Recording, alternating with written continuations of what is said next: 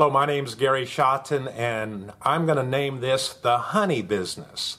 And the reason I'm naming it the honey business is because I had a 1-hour conversation about 6 hours ago with some friends, a team in East Africa, and they posed some questions about their honey business. And of course, we're not going to talk about the technical side of having bees and processing honey. We're going to talk about the situation they were facing. So I asked them, how's it going? They said, well, we're making progress. And I pinned on down and said, well, can you say you're making a profit? And they said, well, we think we are. And how long have they been going? 9 months. That's fine. And then I asked, who are the owners? Well, it turns out that there's a committee of owners, 10, that seem to have put equal monies into their honey business. And I, in my mind, started thinking, uh-oh, we're going to have a problem here unless there is some really clear communications. So I asked more questions. I said, well, who's in charge and how much labor does everyone put into the business? Well, in theory, they had all agreed that they would all share the labor. And I said, you know, if I had this same situation in any country in the world, any language in the world, there's going to be a problem. Because there's going to be somebody that feels that they're doing more of the work, and there's going to be some in that group of 10 that are, we would call, easy riders or along for the ride. They really never intended to put time and effort into this. They were putting a little money in, hoping that this would be something that would be a real good investment, and they will get lots of money because they put some money in. So I proceeded on in my discussions, and I said, well, have you got clear understanding who and how all the money is being handled? Well, it wasn't clear. And then I suggested that maybe in this case of 10 people, and then they said, yes, there's already some people, they're not engaged. They're not excited about this anymore. At first they were excited, and guess what happened? They were asked to go out and on a regular basis take some labor and spend some of their time assisting in the processing of the business. Well, this is the honey business. Not everyone's going to be good at this. And I suggested that they now think about earned money versus investment money.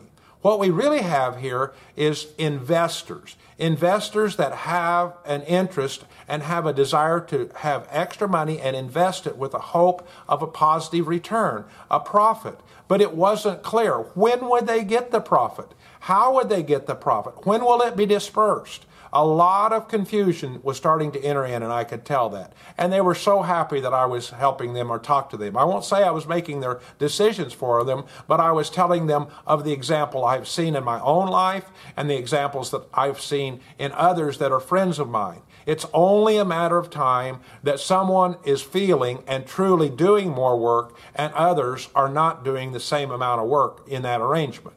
So my suggestion was that first you be very clear, is this investment money? If investment money, then you don't have much power of decision. You have invested the money, you've put it in, and at some point in the future, maybe even years in the future, you may be able to cash in your investment with the profit at that point. You see, as you're going every month, you can't go into this thinking you're going to take the profit out every month because you need to grow. That was the point. Can we grow? Well, you've got to leave the money in. Money in a business is much like blood in your body. If you bleed the blood out of your body, you're going to die. If you bleed the blood out, the cash out of your business, it's not going to grow. It's going to die. And you're not going to have enough for everything.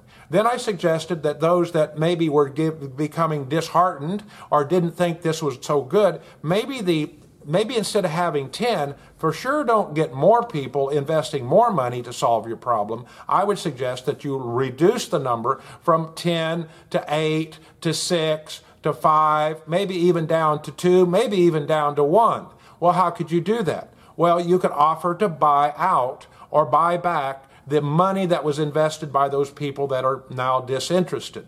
Now, I did tell them, and I do believe, at the very beginning there should have been a written plan for exiting. You cannot go into a business agreement like this without investing together unless you have a clear plan, a clear way to get out, a clear way to exit that everyone understood up front.